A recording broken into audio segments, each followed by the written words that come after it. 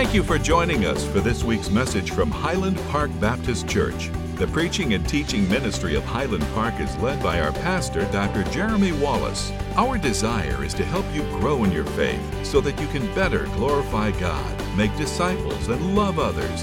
To learn more, visit us at hpbc.church. Now, here's this week's message.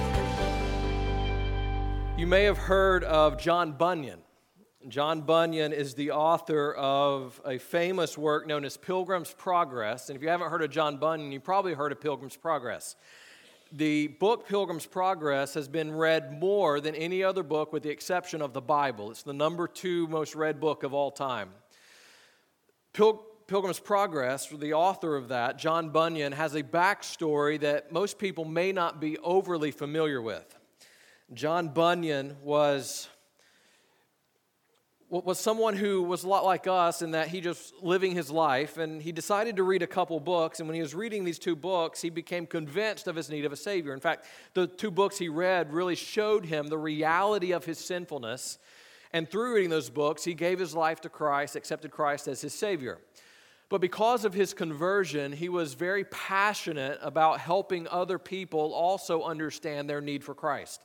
And he was convinced that the call of God on his life specifically was to proclaim Christ, to share his faith, share his testimony, to preach the good news. And so at the age of 30, that's exactly what he started doing. At the age of 30, he started preaching. The problem was for John Bunyan was that he did not have the license from the government that allowed him to preach. And so while he was out preaching, he was arrested and taken to prison and thrown in a jail cell. In fact, he sat in prison for 3 months before he finally had the opportunity to come and stand before the magistrate. And the magistrate of the area looked at him and said, "I will give you a full pardon if you'll do one thing." And John Bunyan said, "Okay, well, what is that one thing?" And the magistrate looked at him and said, "I will give you a full pardon if you will no longer preach in the name of Jesus." Well, that was not something John Bunyan could do, and so he said no. And they took him and they threw him back in that jail cell for 12 more years. You know, many times if we were in that situation, I think we would crumble underneath that pressure, the persecution, the ridicule, the opposition. But that's not what John Bunyan did. In fact, he wrote Pilgrim's Progress while he was in prison. But that wasn't the only thing he did. He was convinced of God's call in his life to preach. And in his jail cell, there was a little window with bars in it.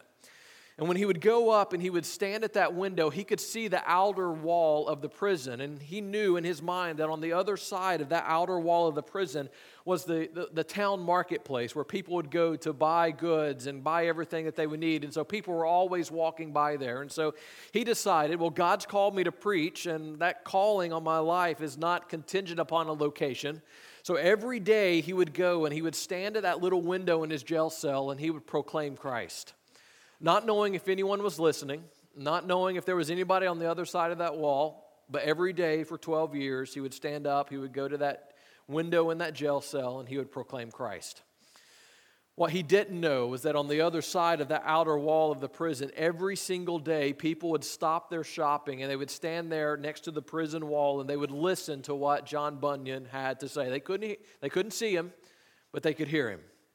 And not only every day would people stand and listen to what he was saying, every day countless people would kneel beside the prison wall and give their life to Christ because of the message that he was proclaiming. He couldn't see them. He couldn't see the response. All he knew is that God had told him to do something. God had given him a mission, and nothing would deter him from that. I wonder how many of us, if we were in a similar situation, would respond the same way.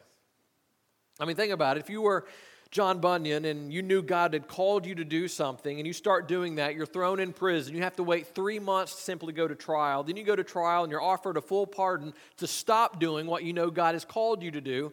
How would you respond? I mean, many people, I think, would kind of crumble under that pressure. Or even if you had the courage to stand up in the midst of that moment and say, you know what, I'm going to I cannot not do what God's called me to do. I wonder how many of us for 12 years would stand at the window in a prison cell, proclaim Christ, not seeing if anyone was listening, not knowing if anyone was responding.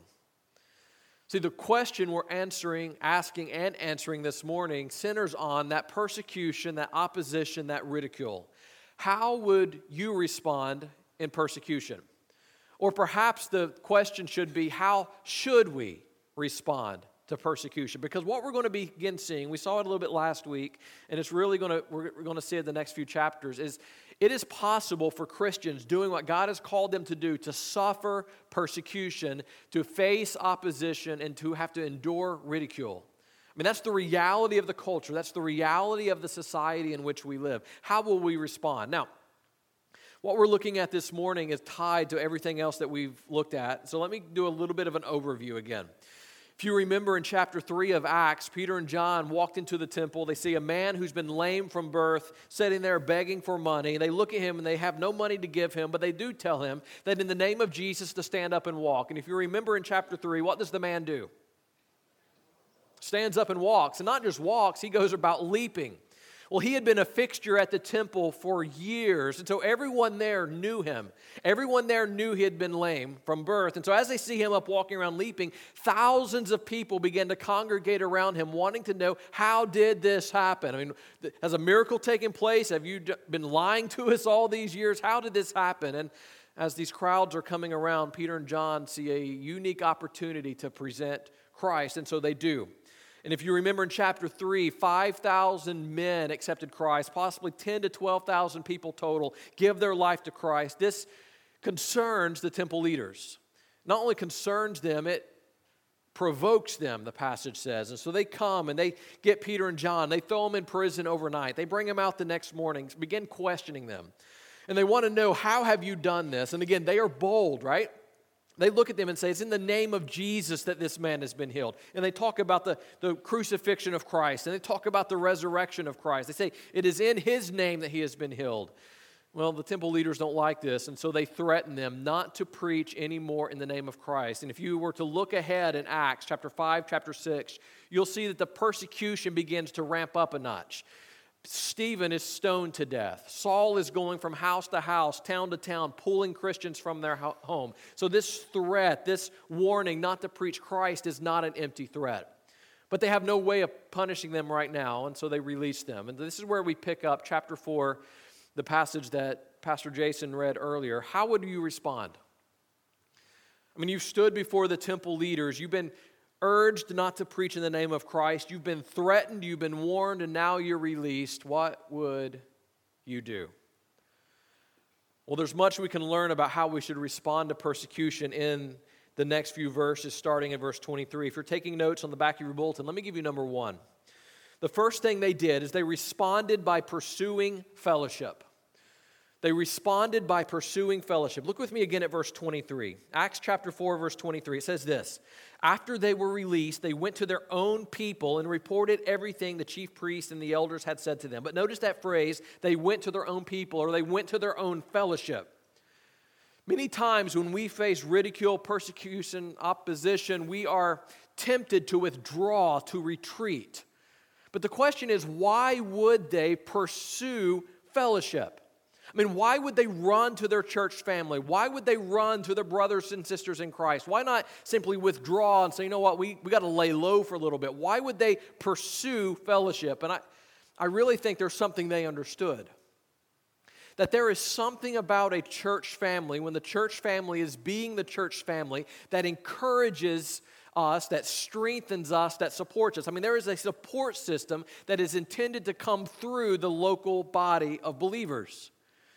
See, I think Peter and John understood that the way you combat the psychological effects of facing persecution and ridicule and opposition is not by retreating, and it is not by withdrawing. The way you do that, combat the psychological effects of that persecution, is by pursuing fellowship. See, the church should be the place where we come and we are encouraged, right? You come and you're encouraged, right? All right. We're strengthened. We're lifted up. I mean, this should be the place where we come and we feel that support. See, whenever you face persecution, opposition, ridicule, when you pursue fellowship, at the exact same time, you are pursuing support and encouragement that you need to remain faithful. So the next time you're facing persecution, ridicule, opposition, pursue fellowship. Number two, they responded by praying. So verse 23, they go to their people, they go to their fellowship, they go to the church, tell them everything that's happened. Notice the response of the church in verse 24. When they heard this, they all raised their voices to God. Pause right there. They prayed. When they heard everything that was taking place, their response was to pray. That was their knee-jerk reaction, was to turn to God in prayer. You can actually read their prayer in verse 24 down through verse 30, but let me highlight a few of the things that was contained in their prayer. Verse 24, they acknowledge God as being the creator of all things. Now, why is that important? When you're facing persecution, why is it important to acknowledge God as the creator? Well, when you acknowledge God as the creator, you also are acknowledging God as the ruler.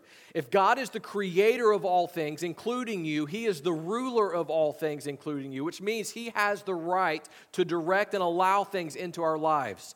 The responsibility you and I have is to submit to the ruling of Christ. In verse 28, if you look there, you'll see that they acknowledge that God is in control of all things. In fact, look at verse 28 with me. They say that you are doing whatever your hand and your plan has predestined to take place. Well, why does that matter? Well, when persecution comes, it is important for us to understand that God has not been caught off guard. When trials come into your life, God is not surprised. They did not sneak up on God. There is nothing that comes into your life, including persecution, that God was not aware of.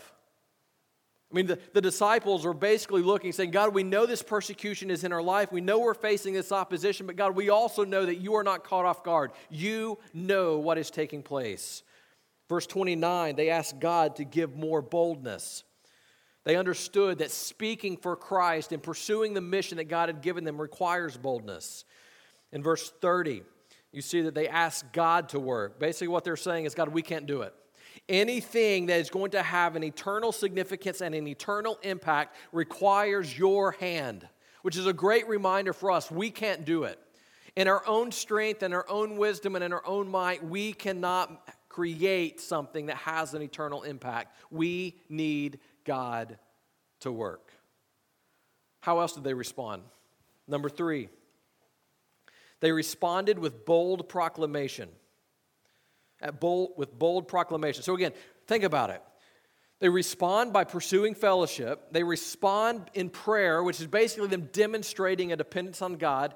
Now they respond with continued bold proclamation. Look at verse 31. I think this verse is amazing. When they had prayed, the place where they were assembled was shaken, and they were all filled with the Holy Spirit and began to speak God's message with boldness. Skip down to verse 33. And the apostles were giving testimony. They were speaking with great power to the resurrection of the Lord Jesus. So they had this boldness. They prayed for boldness, and as God answers their prayer, they all continue to speak with boldness. Here's the point.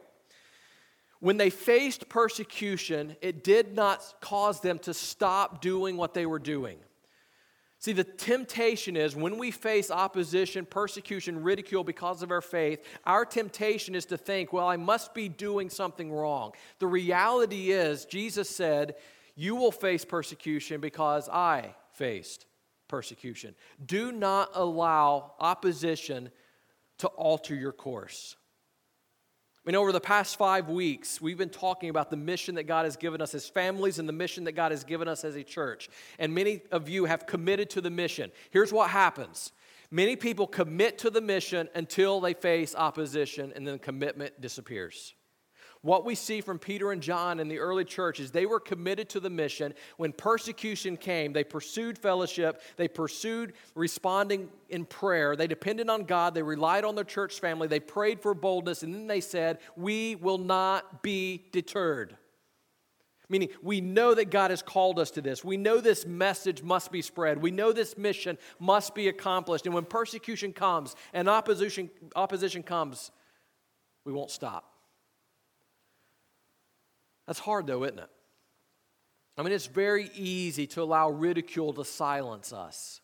It is very easy to allow opposition to cause us to no longer pursue the mission. It is easy to allow persecution in our lives that is the direct result of our faith to cause us to say, you know what? It's not worth it. Peter and John understood Yes, it is. It is better to obey God than fear men. Let me give you number 4. This is where I want to land for a few minutes. They responded with unity. They responded with unity. Look at verse 32. Now the large group of those who believed were of one heart and one mind. If you're in a habit of writing in your Bible, underline that. The one heart, one mind, one soul. However it's worded in your Bible, underline that. Because that one heart, one mind signifies unity. See, in a way, verse 32 through verse 37 is its own section, but in another way, it's really tied to everything else that has been taking place. And what you see then in the following verses, really verse 34 through verse 37, is how that unity is played out. Did you remember what Jason read to us? Notice what he says in verse 32. Now the large group of those who believed were of one heart, one mind, and no one said that any of his possessions was his own. But instead, they held everything in common. The apostles were giving testimony. Skip to verse 34.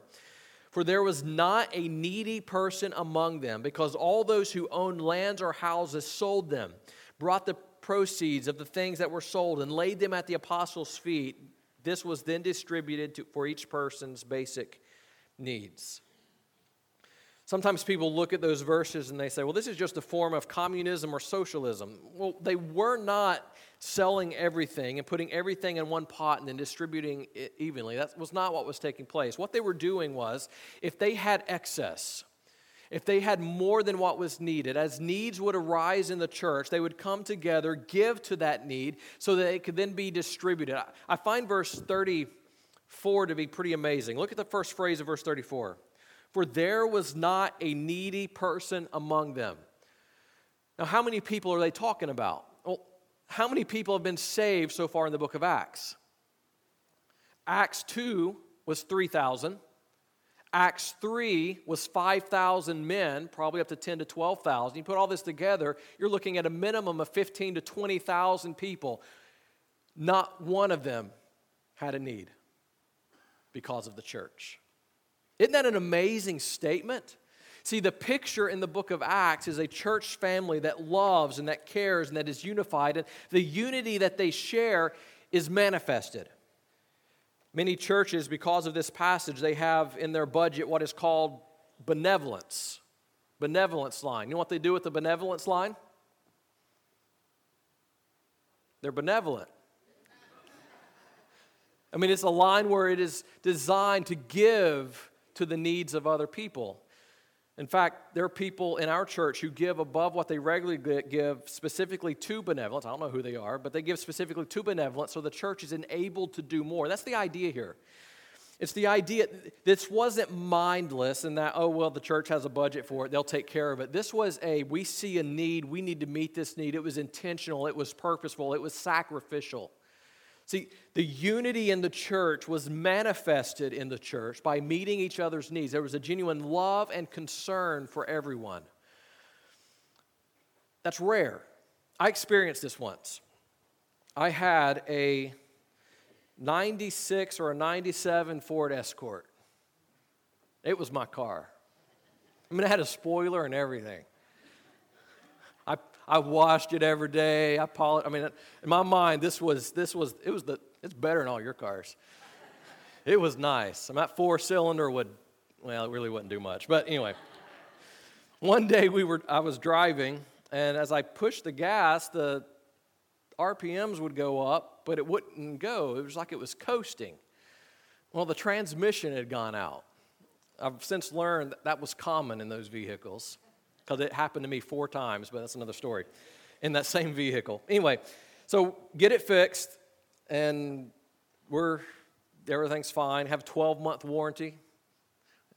Dana and I are traveling to visit my grandparents one day up I-81 towards Virginia, and all of a sudden, the exact same thing happened again, and we have to coast off of the interstate. My parents have to come, and you know how long it had been since it had happened before? 14 months. Just outside of the 12-month warranty. Isn't that the way it always works? And so we're sitting there, and we have to leave it at a place, and no warranty, and I have I'm in college. I'm doing an internship at a church. I got no money to pay for it. Parents can't help. And we're just kind of thinking, what in the world are we going to do? And I go to church the next Sunday, and they had heard of this, and one of the people in the church, still one of my best friends today, his name is Roy Seals, stands up and he says, listen, somebody in our church has a need, and they have no way of meeting this need. And as a church family, we need to come together, and we need to help provide for this need. It was going to cost $1,800 to fix the transmission. And I had no way of doing anything, nothing. In a matter of 3 minutes, they had $1,800 given to completely replace the transmission in the car. You know what I learned from that?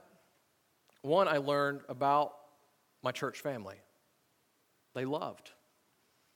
They were unified. They cared. They contributed. Some of them sacrificed in order to help meet a need.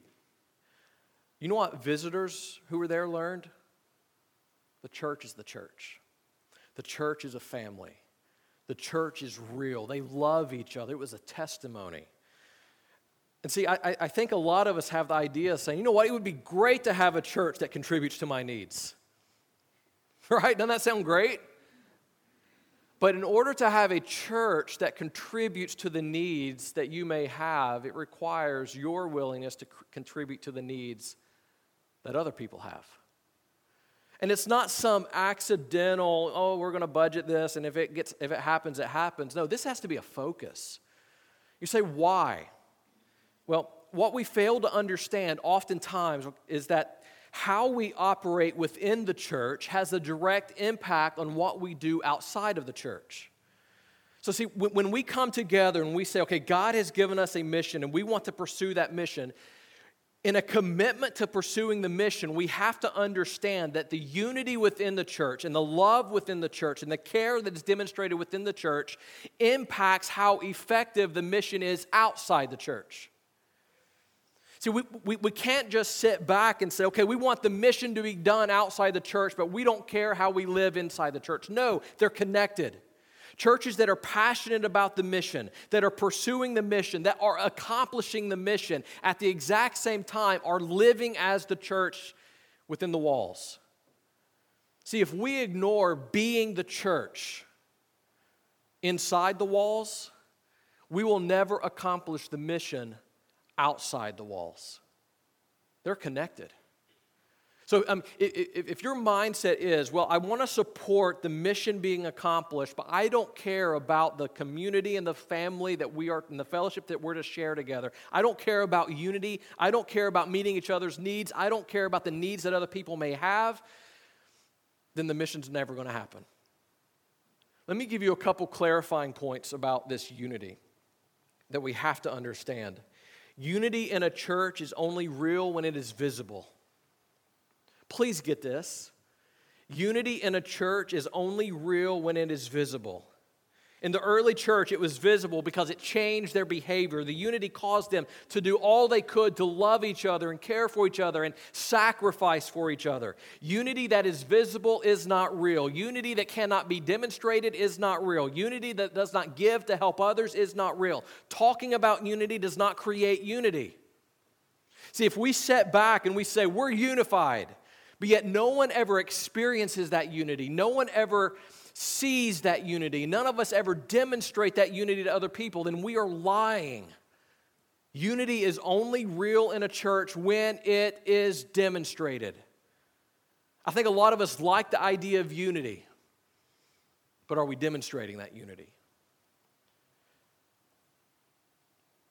The way to know if unity is real in a church is to see it in action. Let me give you a second clarifying point. True unity leads to authentic community. True unity leads to authentic community. I mean, what you see happening in verse 32 through verse 37 is not church as an event, but church as life. Church as life. I mean, they were meeting each other's needs, and they were contributing to each other's needs. You say, what does it mean to be authentic? You know, in our culture, in our society, we are trained to not be authentic. I mean, we come to church and we put the Bible under our arm and we smile as we're walking through the door, and everybody asks how you're doing, and what do we say? Fine. Liars. I mean, how many of you have ever come in and someone's asked you how you're doing and you've lied to them? Oh, come on, raise your hand. Yes, you have. See, that is a resistance to being authentic. See, there's two sides to this. On one side, I think sometimes we ask people how they're doing when we really don't care. We ask people how they're doing because that's how you're supposed to greet people at church. Hey, good morning, how you doing? And we've already started walking off before we even heard. But the other side of it is we have to be willing to be honest with our church family.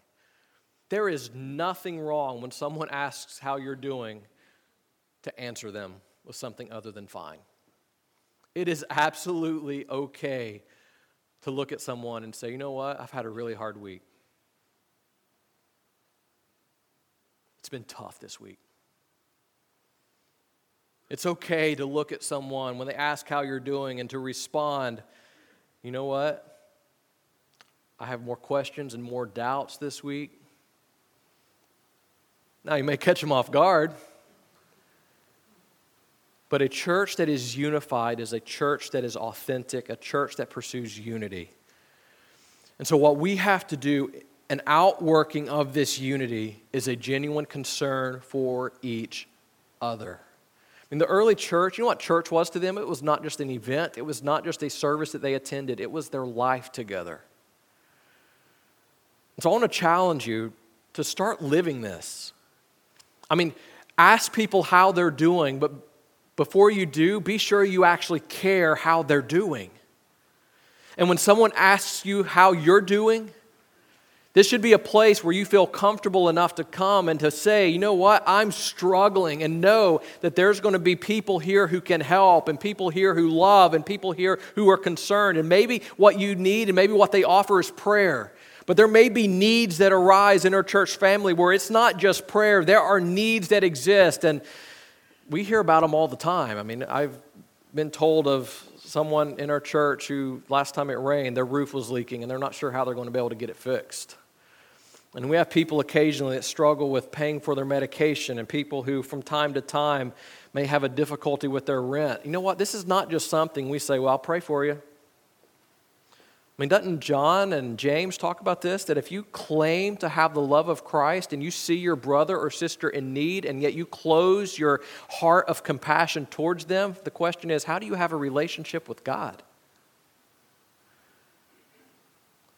See, for our church to accomplish the mission that we've been talking about for the last 5 or 6 weeks, for us to accomplish the mission outside of the church, we have to live as the church inside.